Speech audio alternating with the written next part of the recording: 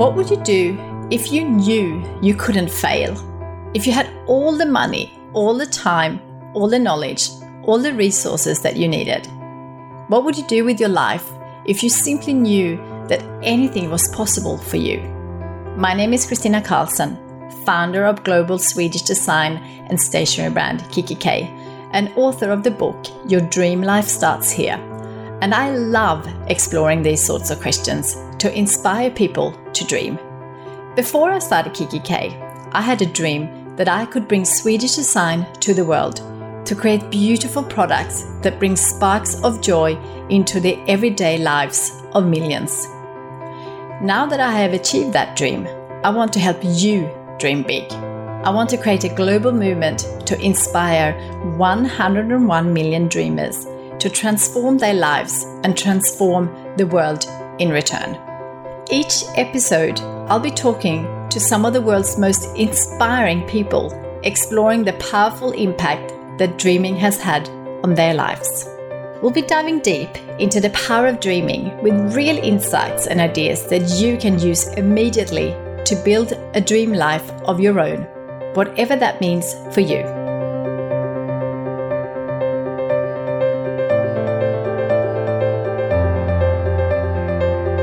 This episode, I had the absolute pleasure of speaking to someone who has one of the most interesting and important jobs, and one you may not have heard of before. The lovely Lucy Sheridan is the world's first and only comparison coach, helping people all over the world go from a compare and despair state of mind to comparison-free in their life and business through specialist coaching. Lucy believes the power couple of social media and technology has caused a comparison epidemic, where an increase in content and access to that content has created a world of constant comparison, which can be hugely damaging to us as individuals.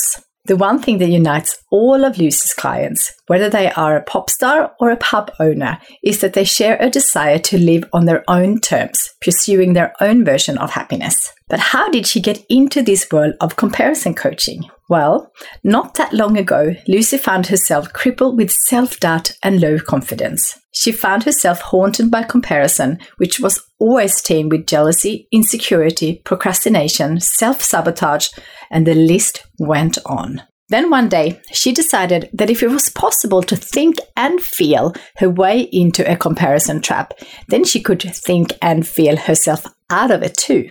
And so her journey from compare and despair to a #comparison-free life began. Not only does Lucy now dedicate her time to helping others discover a comparison-free life, she is also about to release her first book, The Comparison Cure, out this December. So keep your eyes out for that.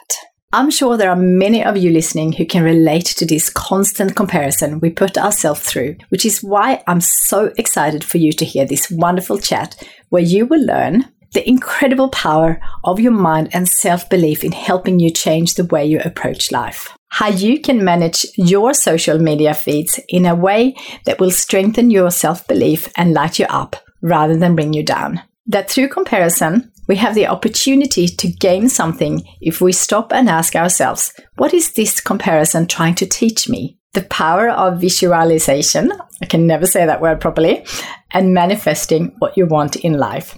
The importance of being honest to your true self, trusting your intuition, listening to your instincts, and letting them guide your decisions. The importance of planning your time in an aligned and nourishing way, making time for what is important to you.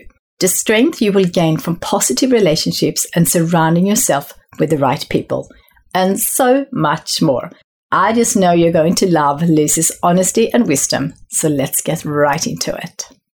Hi, Lucy. Thank you so much for joining me today on our Dream Life podcast. I cannot tell you how excited I am. I think we are going to have the best conversation. The feeling's entirely mutual. Cannot wait to talk to you today. So I am so excited to be speaking with the world's first and only comparison coach. And I know our listeners are going to love hearing from you. But before we dive into your story and all that you do, I'd like to start by for you to think back about your childhood, because I'm all about dreaming. Yeah. I wanted to see, as a child, did you have any dreams what you wanted to do or become?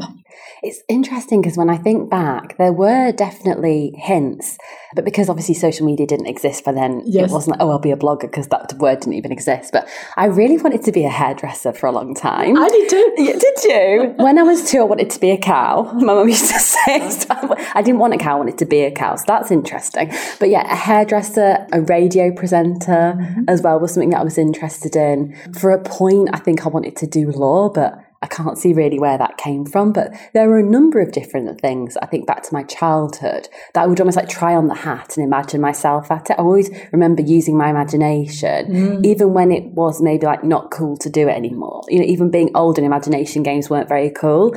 I always remember like really using my imagination and going off on these daydreams about what life might be like when I was a grown-up. That's beautiful. And I think that's what childhood should be like. Like to be able to dream whatever you want to do. Yeah. Thank you. So, as I just mentioned, you are the world's first and only comparison coach, specializing in helping people build their self-focus, self-confidence, and self-worth so they can thrive personally or in their business. You have also been noted as one of the UK's most successful coaches by The Times and are releasing your first book, The Comparison Cure. I cannot wait. Congratulations. We're going to copy coming your way, babe. Don't worry. We're going to talk more about that. But for our listeners, can you please share with us what exactly a comparison coach does and why you think comparison is something we should be concerned about in our modern world? I certainly can. And it's interesting. I think it's a really good first question in terms of what do I do? Because I kind of can't find an easy box to tick on LinkedIn. Like many of us that maybe are kind of like paving our own path when it comes to entrepreneurship. So ultimately, my job boils down to helping people go from compare and despair to comparison free. And I do this through online workshops, which can involve lots of people, or one-to-one with my coaching practice, or I'll go and speak in schools, or I'll Skype into schools, which is kind of cool. Latterly, a lot more on social media, and the book coming too. But my whole work is focused ultimately dissolving comparison so that we can all just get on with life, get put down these heavy weights that comparison makes us walk around with ultimately. So that's a typical kind of description, I'd say. I think it's definitely, I'm coming up to a time of speaking, coming up to 5 or 6 years, I believe it's 5. And I think we're really in this groundswell of an epidemic at the moment, largely brought about by the power couple of social media and technology. But what I would say is, and this is nothing new, comparison's been around since year dot. So there's reference to it in the Bible with thou shalt not cover. You know, latterly in the last century, there was the cartoon strip around Keeping Up with the Joneses, where a sense of worth might come from where your social status was perceived to be compared to your neighbours, that sort of thing.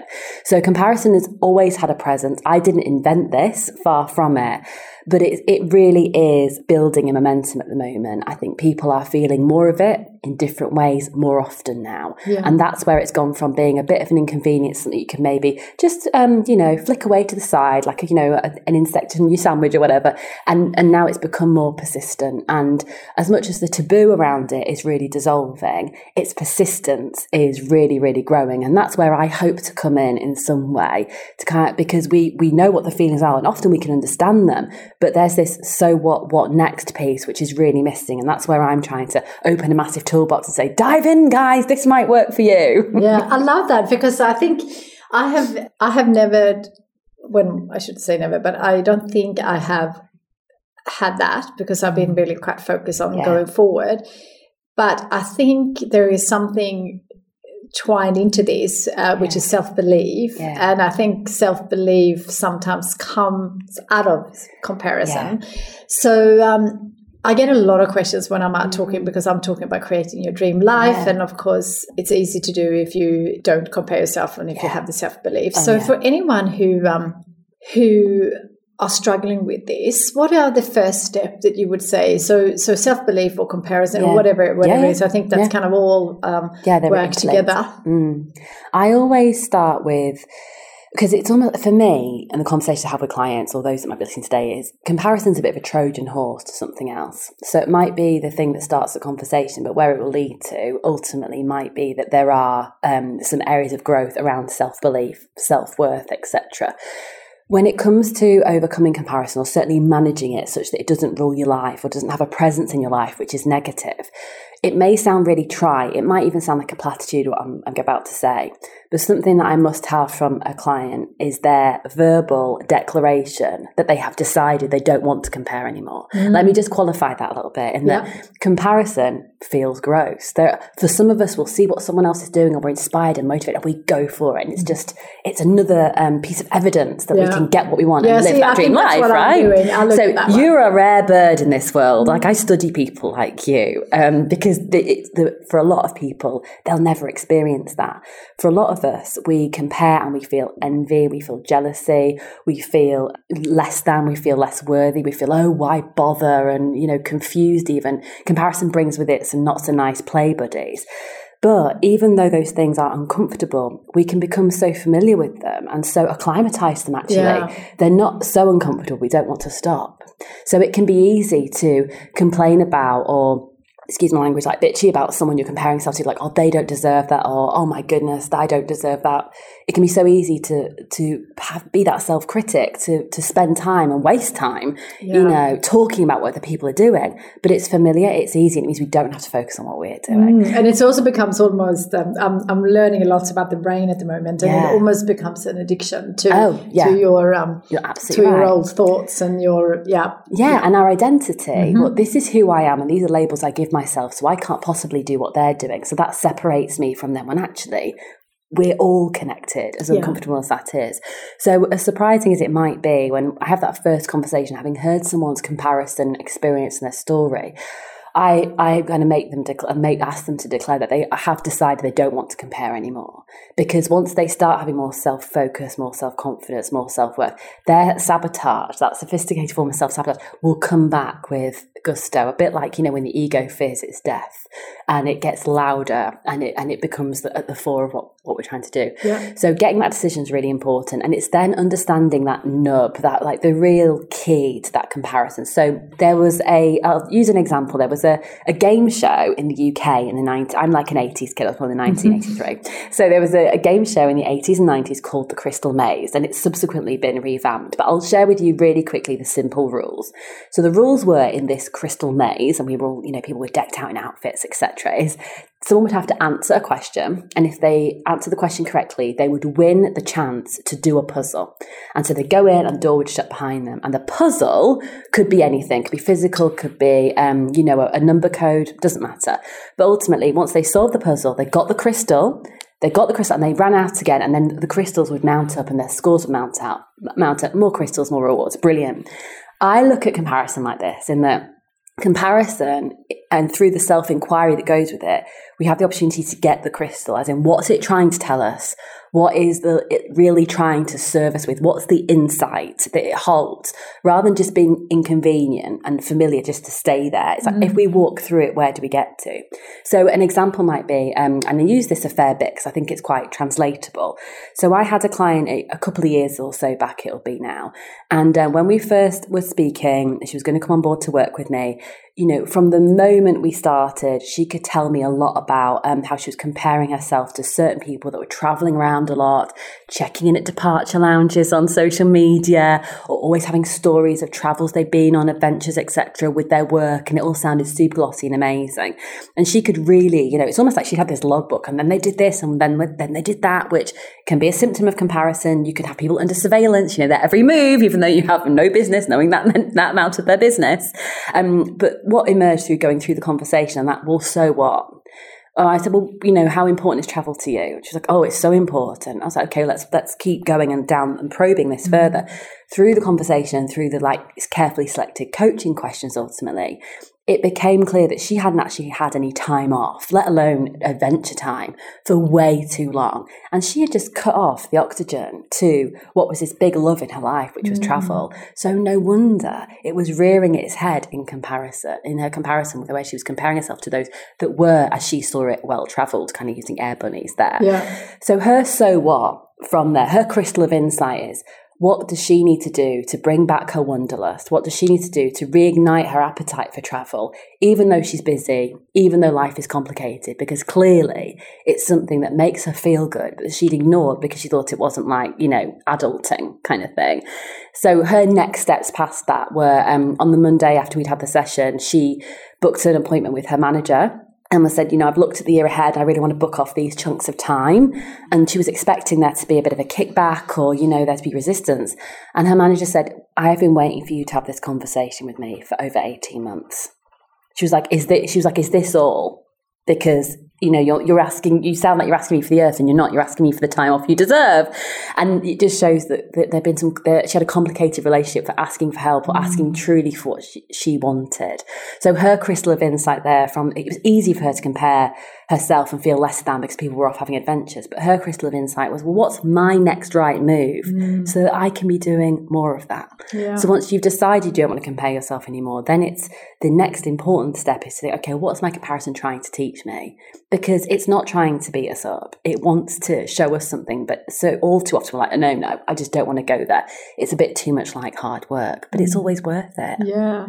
Yeah, that's very interesting because I've always been inspired, and this is actually a good conversation to have in terms of social media, because obviously when I started, social media didn't exist, and I'd like to hear your point of view on this. But one thing when I moved, because I moved to Sweden, from Sweden to Australia, and I just decided once a year I'm going to go home. That's just like, that's a minimum.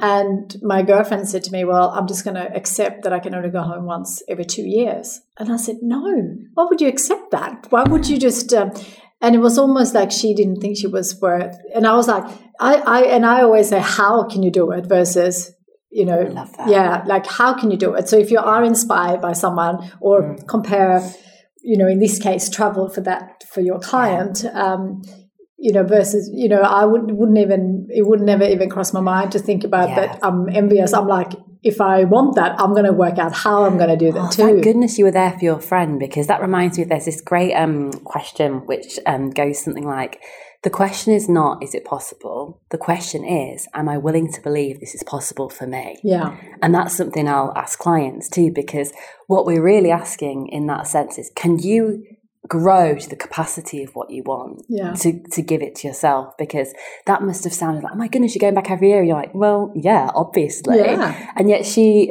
feels like she put herself, under such a constriction there by not traveling back. But thank goodness you were there to inspire to think, look, you get to decide this. Qantas don't care. They'll take you money anytime. Exactly. And, it's funny because I was in Dubai the other day and I love when I arrived there for these crazy buildings that, one is higher than the others and it's competition with the highest building.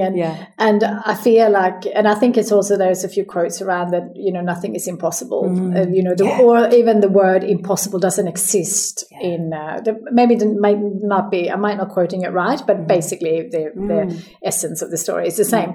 And I was doing a post from Dubai and at one of the buildings, because sometimes when I talk to people about dreaming, they can't dream big enough because it's not part of their life. But I always say, well, look at that building, like that was someone's dream. And, and it would have been impossible at the time, because especially in Dubai, I mean, that's like, I think that's going to be one that is over 1 kilometer high now. Jeez Louise. I know. And it's just fascinating. And, they just see the possibilities. And I wrote in my post that impossible is just a point of view from someone else, and it's up to you to decide if you think, and I think it's a Henry Ford quote, like, either if you think you're right or not, you are right, you're right both ways. If you believe you can or you believe you can't, you're right. Yeah. Correct. Love that one. Yeah. Love that one. Yeah. And it's so true. So what's your thought then on the social media comparison? Because I'm assuming that will be the most common issue. Yeah, it does come up a lot. I think it's an interesting one. Social media our relationship with social media is one for us to manage. Yeah. In that we are in what I call the awkward toddler phase of it at the moment. And in 10 years' time, people will write reports on what it was like in like the 21st century. You weren't there, man. You don't understand. We had to live through this. And even things on the lesser scale, it's things like social media is influencing like this new creation of etiquette. From things like blue ticks on WhatsApp right through to how often you should post, what you should say, etc. So we're having to navigate whether you should like something after it's been posted. We're navigating all that. Also, social media is providing us so much more content to compare ourselves to. So as much as we must manage our relationship with social media, it has to be about management. For me, it's not necessarily about detox. This is only going to keep going one way. So like getting over anything or healing anything, you shouldn't have to just keep, well, ideally, you don't keep hitting the red button to stop and start again, stop and start. So when it comes to healing our comparison on social media, of course, it'd be silly for me to ignore the fact that, use that mute button, use that hide button, do the unfollowing if you wish. But more than that, I say flood your feeds with what does light you up, what does stimulate you, what challenges you in all the right ways too. So sometimes when people think, I'm just going to unfollow anything that makes me feel bad. It's like, well, yeah, your mental health is important. Absolutely. But don't make your social media an echo chamber. We live in difficult times. We all need to be as switched on and aware and active about inequality, for example, more than ever now. But it's about putting in some really great hygiene factors for ourselves. So, for example, I don't have any notifications at all, even for text messages on my phone. Same here. Yeah, because this is the thing, I don't kid myself. I check it often enough to know I'm not going to miss anything, and just because my friends posted a picture of her holiday, I'll catch it after lunch, rather than being distracted from something now. So I say turn off all notifications, flood your feeds with the things that make you feel good. So if that's, 25 chocolate account, do it. If that's husky puppies, brilliant, do it. If that's exotic destinations, do it. Make it such that when you do pick up those feeds, there's something to challenge you and stimulate you, rather than you kind of looking at what your comparison triggers are doing there as well. And also, I suppose if you're on social media a lot, make sure you're at least spending equal time on your own life and on your own goals, on your own rest and your own practice of presence, whatever that is for you. So I always say, social media is there and it can be a really positive force for good, but it needs to be somewhere we visit, we don't live. Yeah. And that's why I'll always ask a client in the first sessions or so to make a vision board, as in what is it you ultimately want to bring into your life? And certainly in the next year or so, what is it you want to bring into your life? Where do you want to travel? What the experiences you want to have? What the feelings you want to feel? And then that makes it, when you're not online, it means that you can line up your actions to serve that too. Yeah. And another tip that I'll give clients as almost like a guiding principle for whether I start working with them in March or October or January is to pick what I call a compass word. Yeah. So pick a word to create a feeling that will guide your next 12 months. Yeah. So I started off mine this year and it was savor, because my tendency is a bit to be next one, next thing, whereas I really wanted to kind of slow down and really savor things and not rush and that didn't just mean having great, dinners and, lovely times with my friends, but also things like not avoiding difficult conversations. Yeah. So I don't have to enjoy them, but I also cannot and will not avoid them. Yeah. Because my growth depends on that too. Yeah. But not that I'm bored. The irony being, but then I changed it because the irony being, when it came to kind of, beginning of July, I just feel like savor something I really feel it's rooted in for me. But something I really need to be in the next 6 months is brave. So I've actually kind of switched to brave now as a compass word, because with the book coming out and being a company of one and running my business and understanding what the opportunities are and also having to ask for opportunities too. I don't have, that's a lot of, I have to self-resource a lot, which is fine.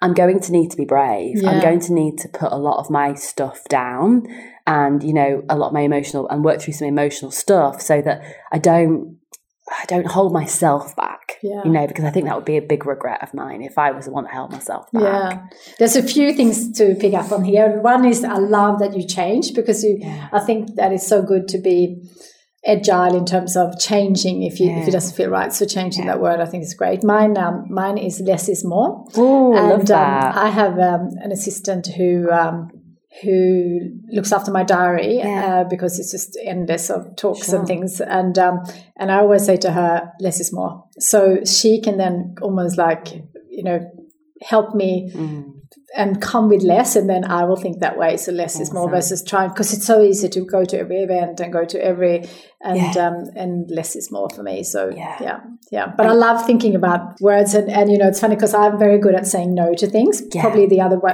I'm becoming a little bit too boring and a little bit too disengaged. So good. And then my son Axel said the other day that he's following someone with his yes theory, and I was like, what is that? It's like you say yes to everything, and I'm like, that would be a real challenge. And I was thinking maybe especially on you become so when you travel and it's very full schedule, I really, really love my own time. Yeah, you got but it's almost then, maybe I've gone too far that way. It's so funny. Well, maybe the pendulum will swing, or maybe it won't, because it's interesting. Saying yes provides lots of opportunities, doesn't it? But I really feel you on that. In that, I was joking with my friend. I feel like the grandma emoji at the moment, because I'm sending a lot of emails saying thank you so much, but not right now. Or people are trying to book me for things next year.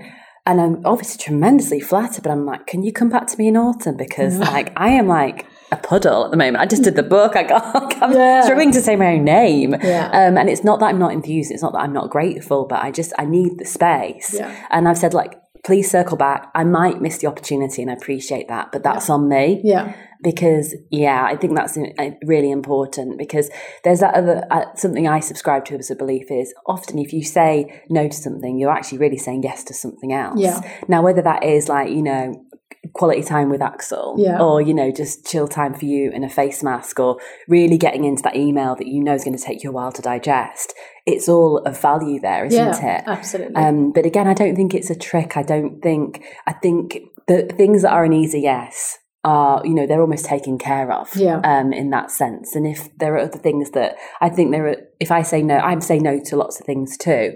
But I also look at it as in someone else somewhere is saying no to something and it's coming to me. Hooray! And just because I'm saying no, thank you, I'm not free, or, I've got a wedding, whatever it is, that means it opens the door for someone else. Yeah. So I kind of feel like we're all sending the lift down for each other around these things. Yeah. And I think especially in this kind of modern full life, I'll try not to use the word busy, but I like vibrant. Yes, I like full, because I love filling my life. But I do think that it is important, especially because the time that we used to have in terms of space in between things before social media, we actually had the opportunity to disconnect from the world or be bored for half an hour, and we actually don't have that now. And I find it fascinating, and I'm also guilty of social media and stuff, so I'm not saying I'm perfect in one little bit, is, but sometimes when I do take the time to reflect, especially because I spend a lot of time on airplanes and trains, and so I can observe a lot of and I find that the phone is always in front of people's faces. And it's quite crazy when you think about it. It is. And even I noticed, so I had a day off my phone mostly yesterday, just purely for pleasure, catching up on some WhatsApps, leaving some voicemails for people, that sort of thing. But I've also noticed that this morning, I had to get my train at a specific time, and I knew there were 2 things I had to do before I left the house to do that.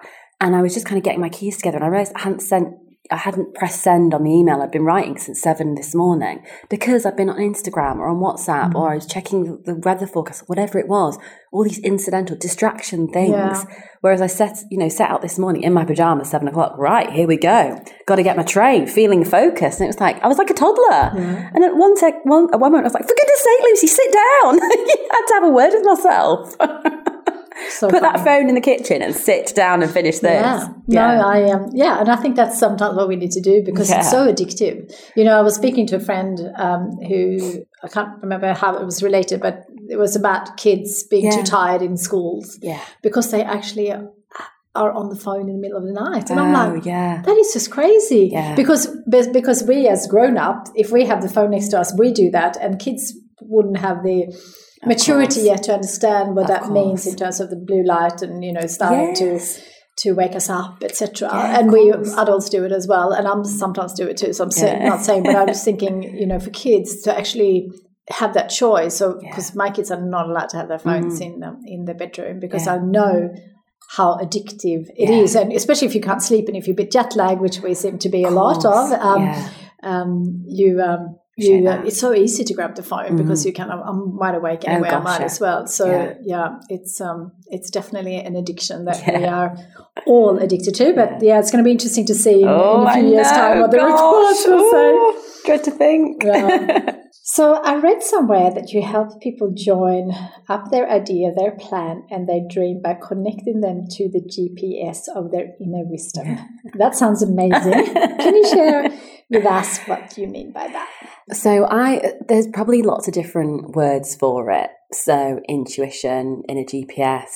There's a great book called Playing Big by Tara Mohr. M-O-H-R is her surname, and she calls it the inner mentor. When I talk to clients about it, I call it the TYG, which is a true you guide. Yeah. And ultimately, this is almost like the captain of your intuition. It's a presence, it's a feeling, it's a messaging service almost within us, coming from our gut and our intuition, that always knows the thing that we should do. Yeah. Always knows the thing we should do.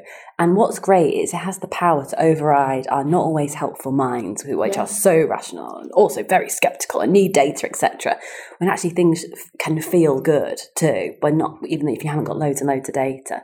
So I try and help clients get to their true you guide and just turn on that voice so that at least the inner critic has someone to chat with as things go to. Because it's the sort of like positive way of looking at it in terms of, you know, there might be a negative voice inside which says, oh, you know, you can't do that. And our true you guide says, well, you know, who says, why not me insteed of why me in that sense too.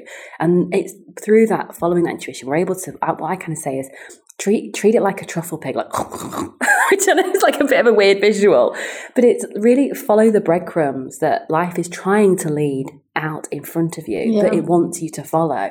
But sometimes we're so in our heads or we're so on our phones, we can't see exactly what's in front of us. But it's through following those next steps, sometimes having a lot of trust, sometimes not knowing exactly what the result is going to be, but knowing that it feels right and that there's something that is kind of a bit funny, we can't explain, but going with anyway, that can reveal so many answers to us and just ultimately have us living in alignment.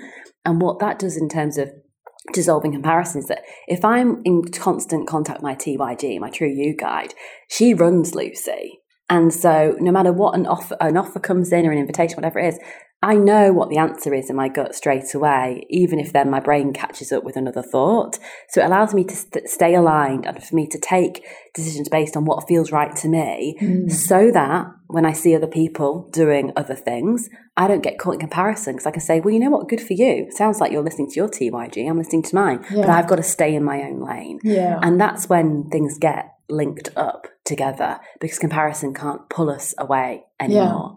I love that, because I think that's so helpful for our listeners and for anyone who having problems saying, you know, sometimes we say yes to things, even though we know, you know, this is not just about filling our schedule off, because sometimes we say yes to things but just because we're so excited and there's so much to do and there's endless of opportunity.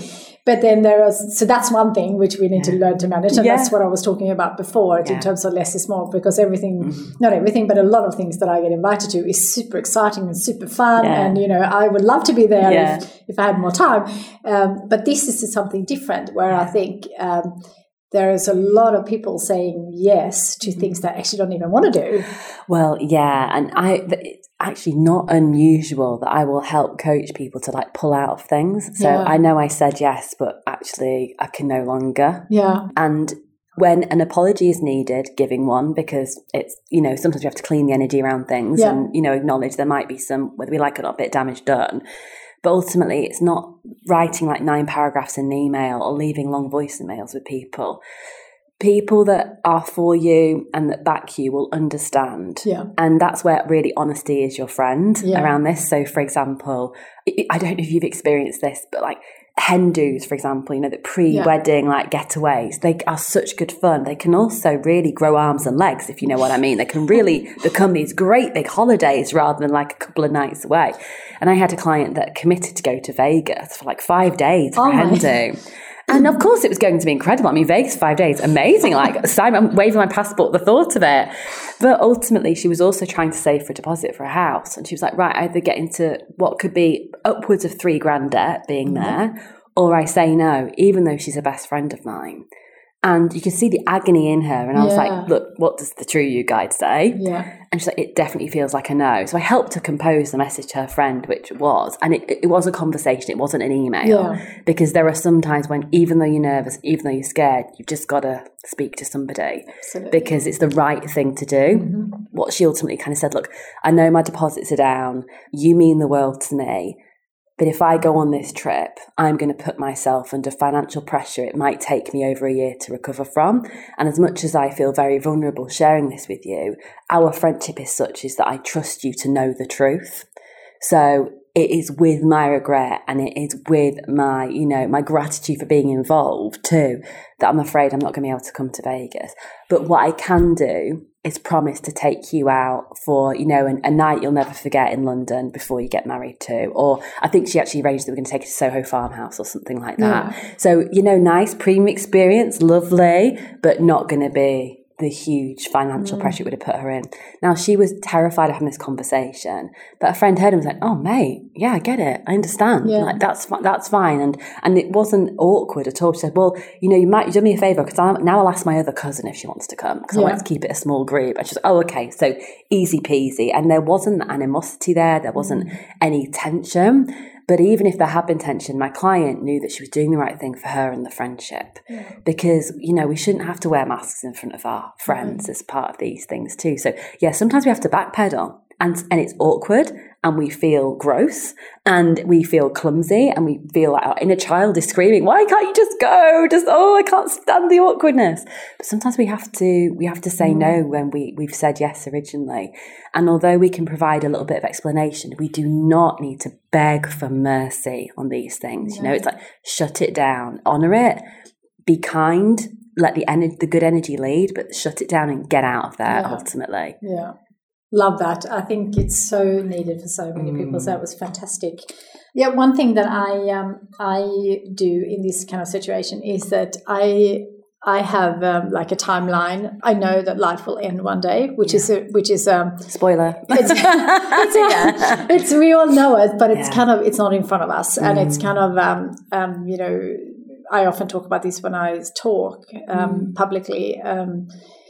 At seminars or whatever, workshops or whatever it is, that it's really quite, I have it in my book as well, and it's a really confronting exercise to do, but, you know, work out if you think you're going to be 100 or 80 or 120, my dream is to live to 120. See you there. But regardless, if I get to live that long, life is short. And I think when that is up, like it's like when you have a certain amount of time to do certain things like holidays or whatever it is, and you know it's limited, you take decision easier then. Yeah.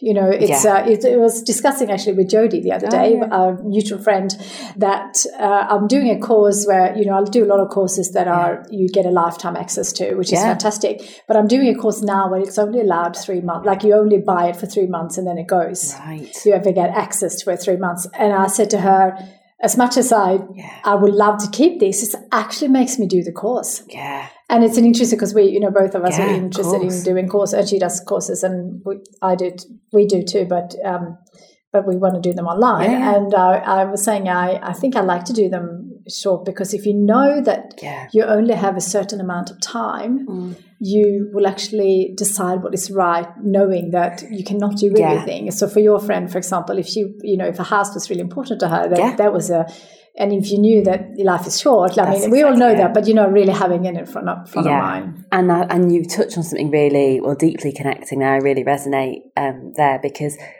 when we think about how much time we use, not all of it's wasted, so I'll say time we use, worrying about what other people think, or worrying about taking decisions, which actually are quite straightforward, or being in comparison.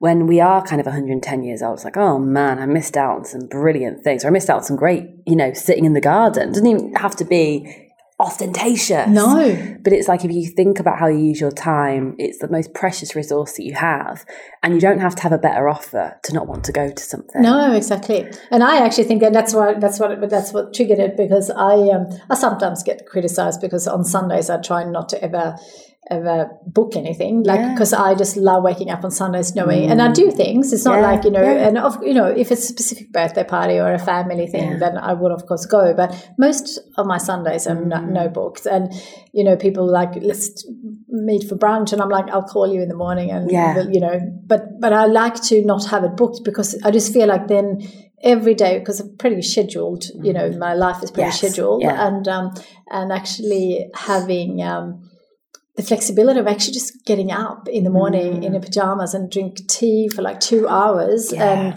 be around the family with no hurry is really valuable for me. But, you know, for some of my friends who think I'm the most boring person in the whole world. And I get that because they love, you know, beautiful brunches and stuff, which I love too, but not on Sundays. That's when I just want to have me time and family time. Yeah, family time is really, really important to me. Yeah. Really, really important to me. I'm really blessed that I am close to my parents and extended family. I'm really blessed that I'm in a happy marriage. I've got a great stepson who's 20.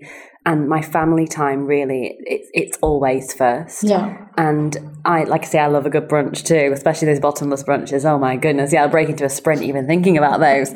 But really, that it's those times sitting, having a cup of tea while your dad's telling you a story or your son's saying about an assignment and you're really listening and you're really there. Because I really remember those things and the funny joke that comes out of it unexpectedly, or you remember a song or a concert, or you arrange to do something together because that time together. That's really important to me and can't be rushed. Yeah. And I know that's not the same for everyone. Some people are like, well, that's all right for you. You're lucky in terms of you've got a good relationship with your family, but we've had a lot of serious illness in our family over the last few years or so. So I will sit in McDonald's with my dad because, you know, he's been through a lot and it makes family time just such an easy decision. Yeah. And because as well, I try to really plan my time in an aligned, nourishing way, especially work, Monday to Friday. I want that Sunday to really be about rising up to the week rather than bracing myself for it. Yeah. And that's been a very important shift that I've very consciously made. Yeah, that's a good one. Because, you know, life is so vibrant, full. We don't like busy, but it feels like it sometimes. But yeah, life is so vibrant that who are we doing this for if it's not to share it with those that we love the most? Yeah. And that might be a charity you're really passionate about, or a dog. You know, I love my dog. She's great company too. Might set her own Instagram feed. But anyway, I mean, really, why I do what I do is to help people, of course. And I'm blessed that it provides me with an income. And then I get to, you know, take my dad to concerts or go on holiday with my husband, or, you know, treat my friend who's getting married to a really over-the-top dinner somewhere.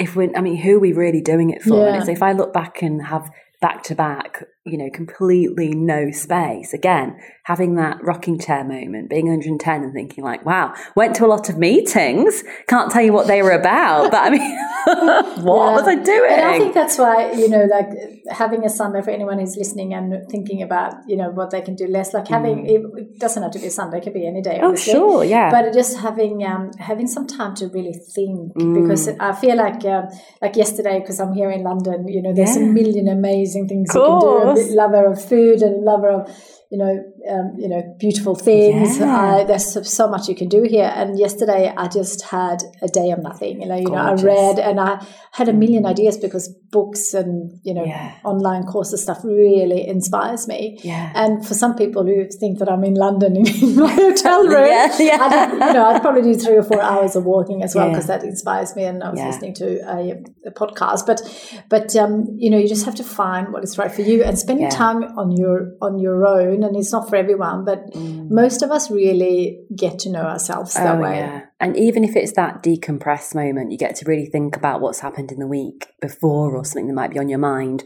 or think about nothing. And like you say, such great advice. It doesn't have to be a Sunday. Sunday can be a great day for it. I'll actually ask clients I'll ask them on Wednesday night, start planning Sunday afternoon now. Yeah. Because it means that you eke out every single moment of that weekend for yourself. So there's no, I'll just check my work emails, I'll just do this, I'll just that, because if you are going for dinner somewhere, or you are going to do how amazing are those sheet masks, for example, if you're going to have like a bit of pamper session at home, or listen to a podcast, or dance to your favourite, playlist, whatever it is, if you know what you're going to be doing on Sunday, on a Wednesday or a Thursday the week before, that weekend rises up to meet you like nothing, imagine nothing before. And it also means you're not in work mode from about 4 o'clock in the afternoon. Yeah. Like that is your time. You are not getting paid for that time. So take it back. That's really, really important. Yeah, that's a really good one. And I had Chloe Brotheridge. Yeah, I know Chloe. And she was saying, because she's about anxiety, she said that most people feel the most anxiety on Sunday nights because of the week. And she gets a lot of her emails. So I think for those people who are having those kind of I guess, sessions with anxiety coming on, planning in terms of doing some really great things and to make sure is a really good one. So that's builds up on that. Yeah. So thank you. Not at all. So I don't know much about this, but I love to talk about your appearance on the Oprah's series now, because Oprah is on my list of, I loved her on podcast one day, and I'm putting it out there because you never know. Yeah, get it manifesting. Yeah, absolutely. I have actually created, so when you were on our podcast, there will be a photo of you and a photo of me, and it's Dream Love, so you can share it if you want to. Of course, share it. Of course. And I have created all the people that I want to have. So Oprah is on there. So I like to see it because the one, next time when Oprah is sitting here, we're feeling really normal. Yeah, exactly. Hi, pal. And I would love to hear about that experience. Well, this is actually a manifesting story. Yeah. So when I was working in the advertising industry, it would be maybe 8 years or so now. 8 years ago or so now. I basically fall out of love with it a lot. And I had been thriving, but I wasn't thriving anymore. And Sundays, speaking of Sundays, were really difficult for me because I was highly functioning, but had very intense anxiety. Yeah. And this would manifest it will show up in ways like, crying in the toilets and seeing other friends crying in the toilets there. So we had a very high tolerance for what was kind of going on, not a very supportive environment, but that's for another time. So on Sundays, I used to watch Super Soul Sunday at Oprah's network. And then there were at that time when she was really getting OWN off the ground, before it was doing a lot of its own programming, which it is now, she was doing like web series. Yeah. So Oprah's Life Class was one of these. I was on Twitter one lunchtime, eating lunch at my desk, because I tended to do. And I was on Twitter, and Oprah, it was OWN Network, I said, we're asking, if any international viewers can share some of their views in a survey, we'd be grateful. And I was like, well, that is my weekly medicine. So if I can just say a few words of thanks, I'll do this. So I put my sandwich down. I clicked through to the tweet on my desktop, and off I went into the survey. As part of the survey, there were excerpts saying, are there any shows that you'd love to see us focus on in terms of a theme? And I was like, managing conflict, comparison. And I came up with a few other things, kind of live things for me, and didn't think anything, and just submitted it and didn't think anything of it. And then a couple of weeks later, I got a call from America on my mobile, which wasn't necessarily unusual because the brand I was working on at the moment had a lot of outlets in America. Yep. It wasn't unusual for me to get a call here and there. So I picked up the phone, and it was one of the producers from OWN. She's my friend. My name's Stephanie. We're just going through some of the survey results, and there's a few things on yours we particularly like to ask about because we think it could work in programming. Have you got 5 minutes? I was like, well, yeah, of course I do. So I didn't realise I was being scoped out to be a participant at this point. I just thought I was helping with what the theme of the show. I was like, oh, well, I've got lots to say on what I want to learn. And so the conversation continued, and she basically said, look, would you be up for being one of the guests that we would have in, one of the international guests we'd have in as part of these shows? And I just couldn't believe it. I was like, what? She's like, the next step is we need to do a screen test with you. So I'll give you a link. The other producers will be there. And so basically we're about 3 screen tests, because ultimately OWN's production company are obviously incredible. And they, when you are speaking to Oprah, you need to know exactly what you're doing. It'd be really smooth. It's going out to the world, etc. So there was a lot of practice going on there. And ultimately I said yes, and I ended up taking part, and I took part in my old kind of with my work computer. And I had to stay at work till like 8 p.m. because it was going live at like 4 p.m. or something in America. And ultimately I ended up taking part in, I think it was 5 shows, and one of them was about comparison. So I got to ask Iyanla Vanzant, who I think is a very gifted teacher. If anyone's interested in self-development, got to get her on your Amazon wish list. Mm-hmm. I spoke to her and Oprah about my question about comparison, my view on it, and they gave their views on it. And then that kind of, I had different questions over the course of the series ultimately, which was absolutely amazing. Wow. But it was an absolute thrill, and almost, what's the word, like press in reverse, because it's like, how do you top that? Because it was one of the best moments of my life. I'm not even joking. But I kind of talked about manifesting as well, because once I put the phone down to Stephanie after the first call, she was like, look, we're not making you any promises. We've had a lot of submissions for this survey. I was like, oh, I'm just happy we've spoken today. Like, you've made my weekend, and it's not even started yet. And I just kept on visualizing myself on it from that moment. And I journaled on it and I visualized myself. And I'd say things to myself like, isn't it funny how Oprah's going to know my name? Isn't it funny how? And just went for it and kept on manifesting in that sense and kept focused on it. And it did happen. I know a lot of other things kind of contributed to that, but it was a really special experience in my life. And I will say, it has made me have what I hope is a positive unstoppability. Because if someone says we're not sure, it's like, look, if I can get on Oprah, I can do that. Oh, absolutely. It's like, for me, it creates like this dolphin's fin through the water whenever I'm feeling resistance. Like, hold on, kid. Look what you did a few years ago and you didn't even try. I know, like I say, a lot of other forces were at play, but it's been something else that it's been a good confidence boosting thing. Whenever I feel like, oh, that's too big for me, or I'm not worthy of that, or I don't deserve that. This little voice pipes up and says, well, hold on a second, and it kind of spurs me on in that way. Yeah. And I always think that, when I hear stories like this, I think the people who are on Oprah, or the people who happen to be part of any, it doesn't have to be Oprah, it can be anyone, are just humans as well. Completely. It's just that happen to be, maybe, in the right place at the right time. Completely. But it doesn't mean that you can't be like that. That's and I just exactly feel, and I feel like, and it doesn't really, I always also think that, because a lot of people, because we're supporting Oprah's all-time favorite guest. She has schools in Africa, and Oprah funded them. And I always say, and they said, well, what if you don't get to meet Oprah one day? And I'm like, it doesn't matter, because I get so excited thinking about that. Completely. So it doesn't really matter if I don't meet her. And if I get to meet her, fantastic. But it's not, but it's just, it's more, in my book, Your Dream Life Starts Here, I have a list of who I want to meet. There's room for 101. Are you getting a copy today? Oh, I'd be delighted. Oh, thank you. Who you want to meet. And I put all sorts of different, Oprah is obviously on there, but there's also a lot of people in the retail industry, because I want to learn about that. There's also in the tech industry, because it's just amazing what everyone is doing.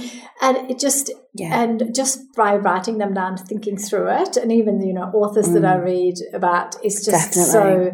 And you never know. You never know. Because there's that whole 6 degrees of separation thing. And I actually think that there's less now, because I agree. the way we are connected these days. Completely. And that's why it's so important to talk about it, to verbalise it. I remember I was chatting to my friend Jules, who owns a Italian band called Isle of Paradise. And I said, oh, of course, who I'd love to meet is so-and-so. And he was like, oh, well, I know her security guard. And I was like, what? And this is like A-list. I was like, Jules, shut up. He was like, I do. And I was like, oh, this is brilliant. And it just kind of goes to show that you just never know. No. Especially in the circles that you might be in at the moment. Don't make any assumptions about what isn't possible. No. Because sometimes you can send an email saying, look, this may sound really out of this world, but can you connect me in some way? What would you do if you were me on this? And people often have a view they can give. Absolutely. And I think when we do the dreaming exercise, when I do my workshops, is to share the dreams, because you never know who's in the audience, especially if it's an audience where you don't know anyone. You don't know who's going to know someone. Oh, yes. And we had a lawyer's sharing a dream about writing a children's book. And she felt bad because it was so out of her normal life. And there was a publisher sitting opposite her, and they were going to go and have a coffee. So you never. So I always encourage. Like, we did a workshop here in London on Friday, and it's you never know.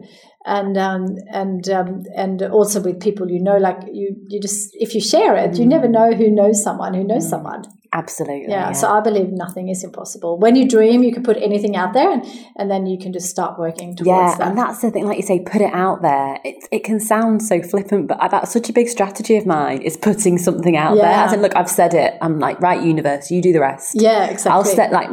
I'll just almost say, right, this is what I want, universe. Here it is. Now, shock me. Yeah. Now, magnetize me. Now, bowl me over, because I know what you can do, and I'm ready. Yeah. Just like let the universe do the rest, throw it out there. Yeah, I love it. Thank you so much. That was really exciting to hear. And I think everyone listening now will feel like nothing is impossible. We can just put Oprah on our vision boards, all of us. So talking about this another thing that I feel really passionate about, and I feel that would be very aligned with you. And that is to surround yourself with the right people and positive relationships. And I'm assuming that will play a big role in the comparison world as well. Yeah, I think our offline relationships are really, really important. And there's a psychological writer called Jim Rohn, and he, I'm paraphrasing here, but he said you are the average of the 5 people you spend the most time with. And I love that quote because it provides such a good perspective shifter for us. Well, hold on, let me reflect and review here. But I don't think we have to be all kind of like burn and destroy us and like, well, you're not bringing into my life, so you're out of here. And no, it's been 10 years I've known you. Well, your days are numbered. You're out of my life. I don't think it has to be like that. But I do think positive relationships and running with like a pride of lions, like running with a pride of your lions is really important because it means you can play together, but it also means you'll challenge each other in all the right ways too and lift each other up and keep each other going too. So I do think positive relationships are really important and being open to them too. I used to have this false belief that once I got over 30, I'm 36 next birthday, but once I got over 30, I thought that I had all my friends and that was it. And like if they weren't on the bus, there was no other room. And I have made such great friends in the last couple of years or so that I actually laugh now as I'm like, you idiot. You idiot. You didn't think you were going to make any more friends. I've made such great friends in the last couple of years. It's staying open to those people that can really help you up level, inspire you and help you. So, and you do the same for them as well.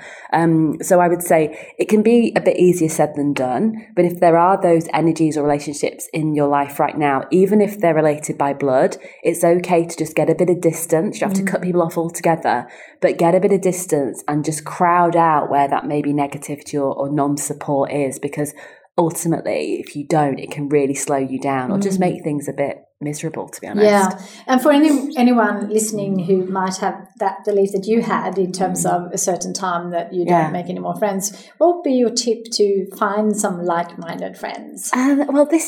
I think social media can be really great on this. So even I was checking hashtags that I thought were really random. Like, other people are into this. That's kind of cool. And when I moved to a new city 5 years ago, I went on meetup.com and just went to a few local groups that were kind of interested in, whether it was, a film club or a self-development group, that kind of thing. And also manifesting it, like, universe, I'm really open to you bringing people into my life that are going to lift me up and I can lift them up as well. But it does require kind of taking off the goggles to see what's going on around you, because people aren't just going to kind of get the bus to your house like, hello, you don't know me, but I'm your new friend. It doesn't work like that.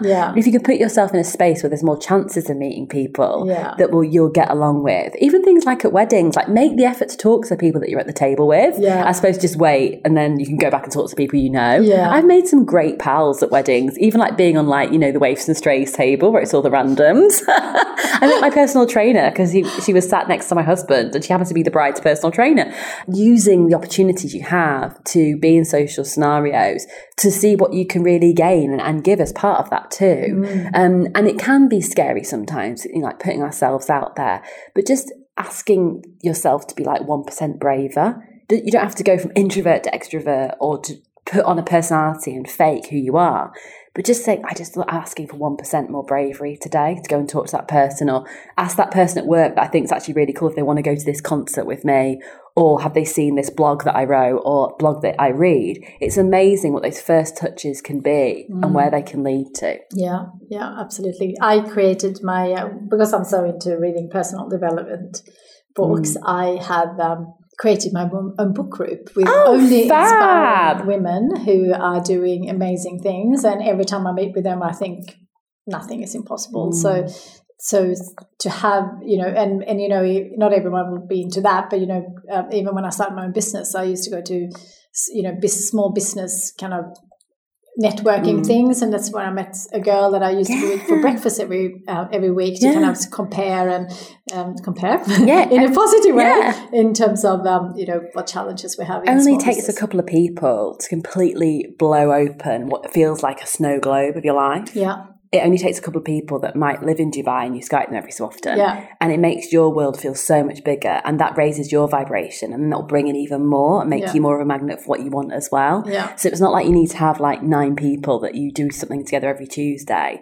The 1 or 2 will be just the energy that makes it up enough, you know? Yeah, love that. Because I'm so into helping people live their dream life. I want to inspire people to live their dream life, whatever that is to them. Do you feel like you're living your dream life? And if yes, how? You know, I really do. And I feel quite emotional answering this question, actually, because I recently realised, so last year I moved from Brighton, having always lived in cities in my life, to the Peak District in the UK, which is an area of outstanding natural beauty. And it's, you know, it's a national park, for example. And I live in this beautiful old converted country house, and there are sheep and horses and cuckoos and all sorts around. And I had this moment, we moved heaven and earth to make this happen, by the way. It's not like, oh, so I just manifested it, it was dead easy, and then the Friday came and we moved. It wasn't. Last year was wild for me, and that's for another podcast and probably a bottle of rosé. Yeah. But last year was wild in terms of personal growth and overcoming my own limiting beliefs, my own upper limits. But I had a moment a couple of days ago where I felt like, wow, I could live this life every single day, like Groundhog Day, and I would just die the happiest girl in the world. Yeah. I just realised I'd finally, I feel really emotional. No, it's good. I feel like I found this peace that I've just wanted to feel a peace, and I feel like it's really landed with me. Yeah. And I feel, you know, that things are working out in my favour at the moment, and that can be sometimes nothing happening. Yeah. There's this calm, like a calm pool, and having not felt like that for quite a while, I really do feel like I am living my dream life. I really do. And I'm going to be bold enough to say, and I believe it will continue, because my self-critic voice is like, yeah, well, enjoy it while it lasts. And I have to say to her, oi, back of the queue, you're not welcome round here anymore. Yeah, that's beautiful. Thanks for sharing that. That is so nice to hear. And I believe that we can all do that. And also, you were saying that you had a tough year, and one of my mentors, Robin Sharma, he said to me once, never waste a good crisis. In terms of, it's tough, but there is always light at the end of the tunnel, and we all know that. But it's always harder when you're in the middle of it. But that growth, and I've gone through so many challenges. My dad passed away last year, and there's been so many different challenges that I've had personally, as well as the business, because it's a changing world. Yeah. So, but with every challenge comes a positive, and there's that is part of life. So it's nice that you feel that way. Yeah. I love that. Never waste a good crisis. Yeah. Oh gosh, I'm going to tattoo that somewhere, babe. That's amazing. He's amazing, Robin. Yeah. He's on my podcast as well. It's a really good episode. I will revisit that. Yeah, he's great. So I feel like you could share some of your rituals, because I think if you have a morning ritual or something that you do on a regular basis that really help you with your self-care, because I think that is very helpful for people to find some things that they could do to look after themselves. Yeah, for sure. So I wouldn't call myself a morning person, to be honest. Yep. And I like structure, but I don't do well with rigid structure. Yep. So to answer the question truthfully, this probably happens 3 out of 5 days in the week, but it's all I need. Yep. It's really all I need. If I do That's 5 really days, good, because some people think that it has to be done, and I often say that too. Like you can set up rituals, but if you want to get up early, and if you have a late night, you just don't do it, and it's fine. The world still turns. Yeah, exactly. So what I like to do is, get up, and then I try not to check my phone till I've answered the call of nature and done my whole morning routine. And what I'll do is go downstairs, having dressed today, go downstairs, have a glass of water. I put on some spa music on my Spotify playlist. So it's really calm music. I won't necessarily turn any lights on either. So natural light, even if it's dark in January, natural light. Might light a candle, always light some incense. And I have a big box of Oracle and Tarot decks, which I know isn't for everyone, but it's part of my practice. Yeah. And I'll kind of look at I often go to the same pack actually, because it's I have a real connection with that deck. But I'll go and I'll pick up a box, and I'll pick a card deck, and I'll shuffle the cards, and I simply ask, what's the most important thing I can know today to just help me do what I need to do, or have the lessons I need to? What's the most important thing I need to know today? And I'll shuffle the cards and either pick one or one will jump out, and I'll study it. before I pick up the book that comes with it. So I'll study it, and it might, have a certain picture or a symbol that means something to me, or the words on there might be, for example, surrender. I'm like, well, I have been a bit uptight about this actually. Or, it says about, generosity. I'm like, oh gosh, I haven't given much of my time recently. Or I've asked a lot of other people. And just that reflective point just gets me really straight for the day and makes me feel lined up. And then having done this, which takes all of about 5 minutes maximum, my dog will usually be it by then. She's a golden retriever, so she's bouncy and furry and full of life. And I'll take her for a walk and a sniff in the garden, and then it's in for coffee. And the day, I'll click my fingers. It's almost like the day begins then. Yeah. But from that start to finish, that moment of like opening my eyes and getting straight in the shower and just, natural light as much as possible, and just really coming up to the day, just really letting myself wake up in with as little stimulus as possible, that can last all of say 15 minutes, but it provides that really great foundation. Yeah, beautiful. Thanks for sharing that. Pleasure. I haven't used any of those cards, so maybe that's my next little addition to my ritual. This has been so amazing. I'd love to finish off by asking you a few quick questions. I know that our listeners would love to hear. If you could give one piece of advice to the next generation to help them live their dream life, what would you say? Oh, what a great question. I think it's expect to make mistakes. Expect them. Because nobody gets to skip the work and nobody's been given the wand. And if they have, they need to share it around so we could all use a bit of it. But they've also been given this Harry Potter wand where you just get to tap life or tap your phone or tap a person, things change and things emerge. So I'd say expect to make mistakes.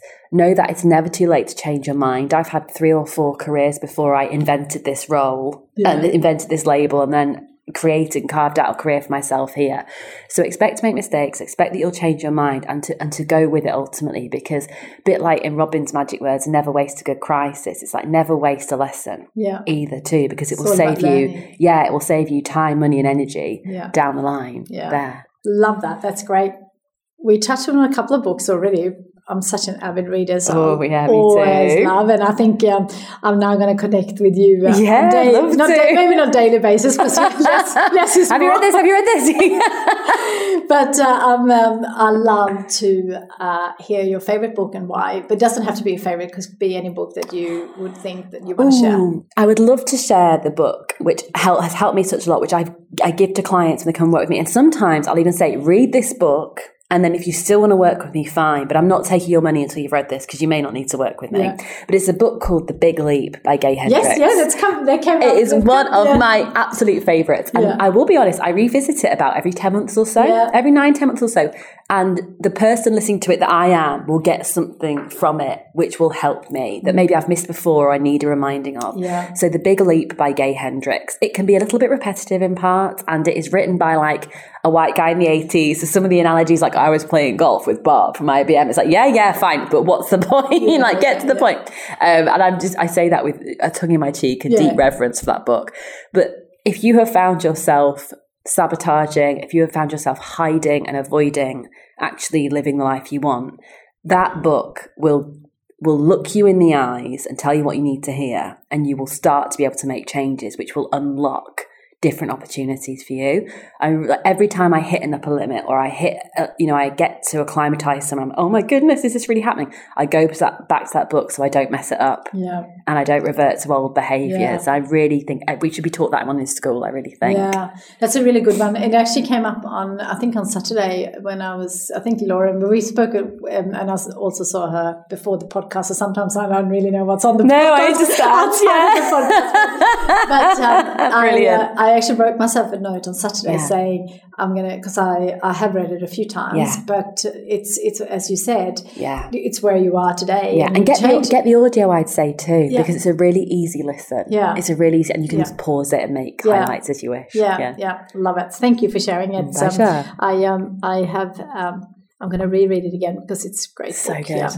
I would love to know if you have a favorite kikki.K product or a favorite stationery product, being a stationery lover. Well, I love your affirmation cards that I've seen, that the note looks. So I have those as my thank you notes. Yeah. So I think there's some really gorgeous ones in terms of, like, you know, the seize the day and the kind of the colourful like postcards. Yeah. And if someone cooks me a lovely dinner or leaves me a nice present, I'll make sure I get one of those in the post. And what I love is when I go to the house, I'll see it pinned up in the kitchen or on the desk or something. Yeah. I think that's something that is missing a lot from the modern world, is just using those little touch points and like bobbing something in an envelope. Love it. Thank you. And one last question for you. If you could go back to your younger self, say when you're in your late teens, what advice would you give yourself knowing what you know now? Oh my God. Wow. I really think this would be like, don't let heartbreak try and make you escape from who you are. I had a really bad breakup and I was like, well, what breakup isn't bad, by the way? But I had a bad breakup when I was just turning 18 and leaving like last years of school to go to university.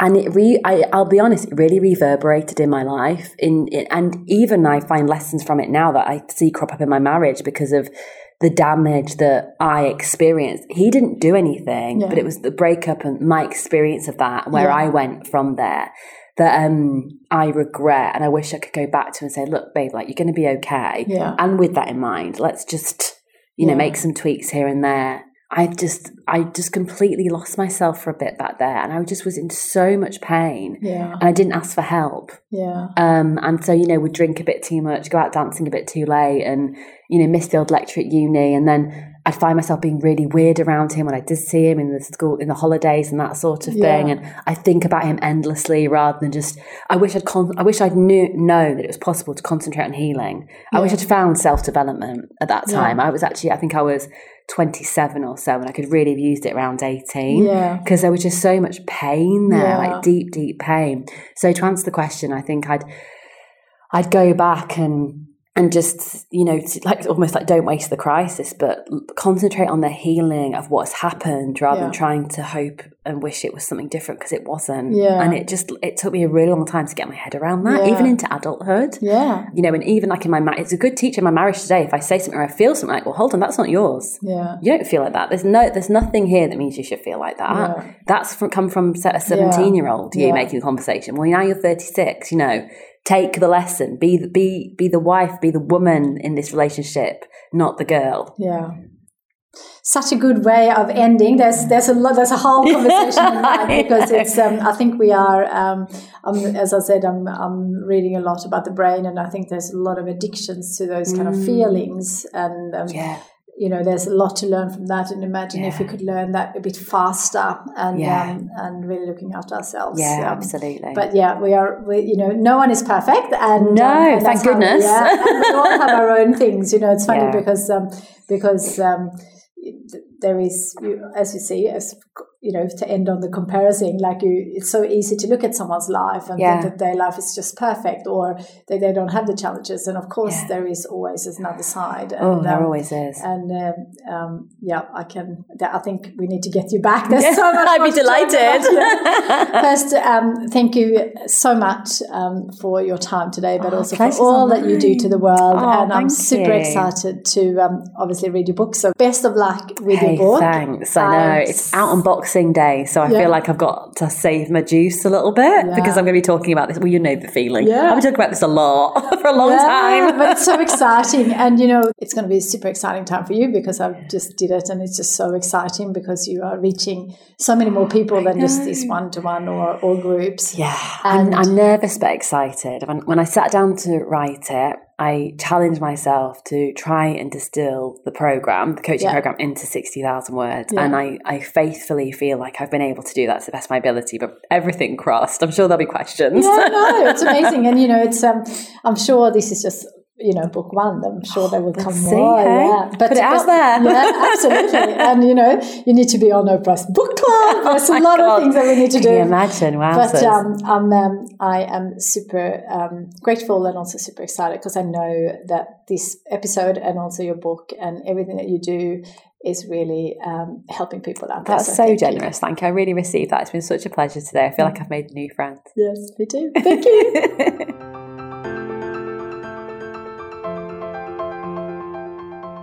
Wow, I absolutely loved speaking with Lucy. Her energy, honesty, and passion is so infectious. I hope you enjoyed this episode as much as I did. I especially loved Lucy's idea on social media and how we can use it as a positive tool and manage it in a smart way, rather than avoiding it altogether.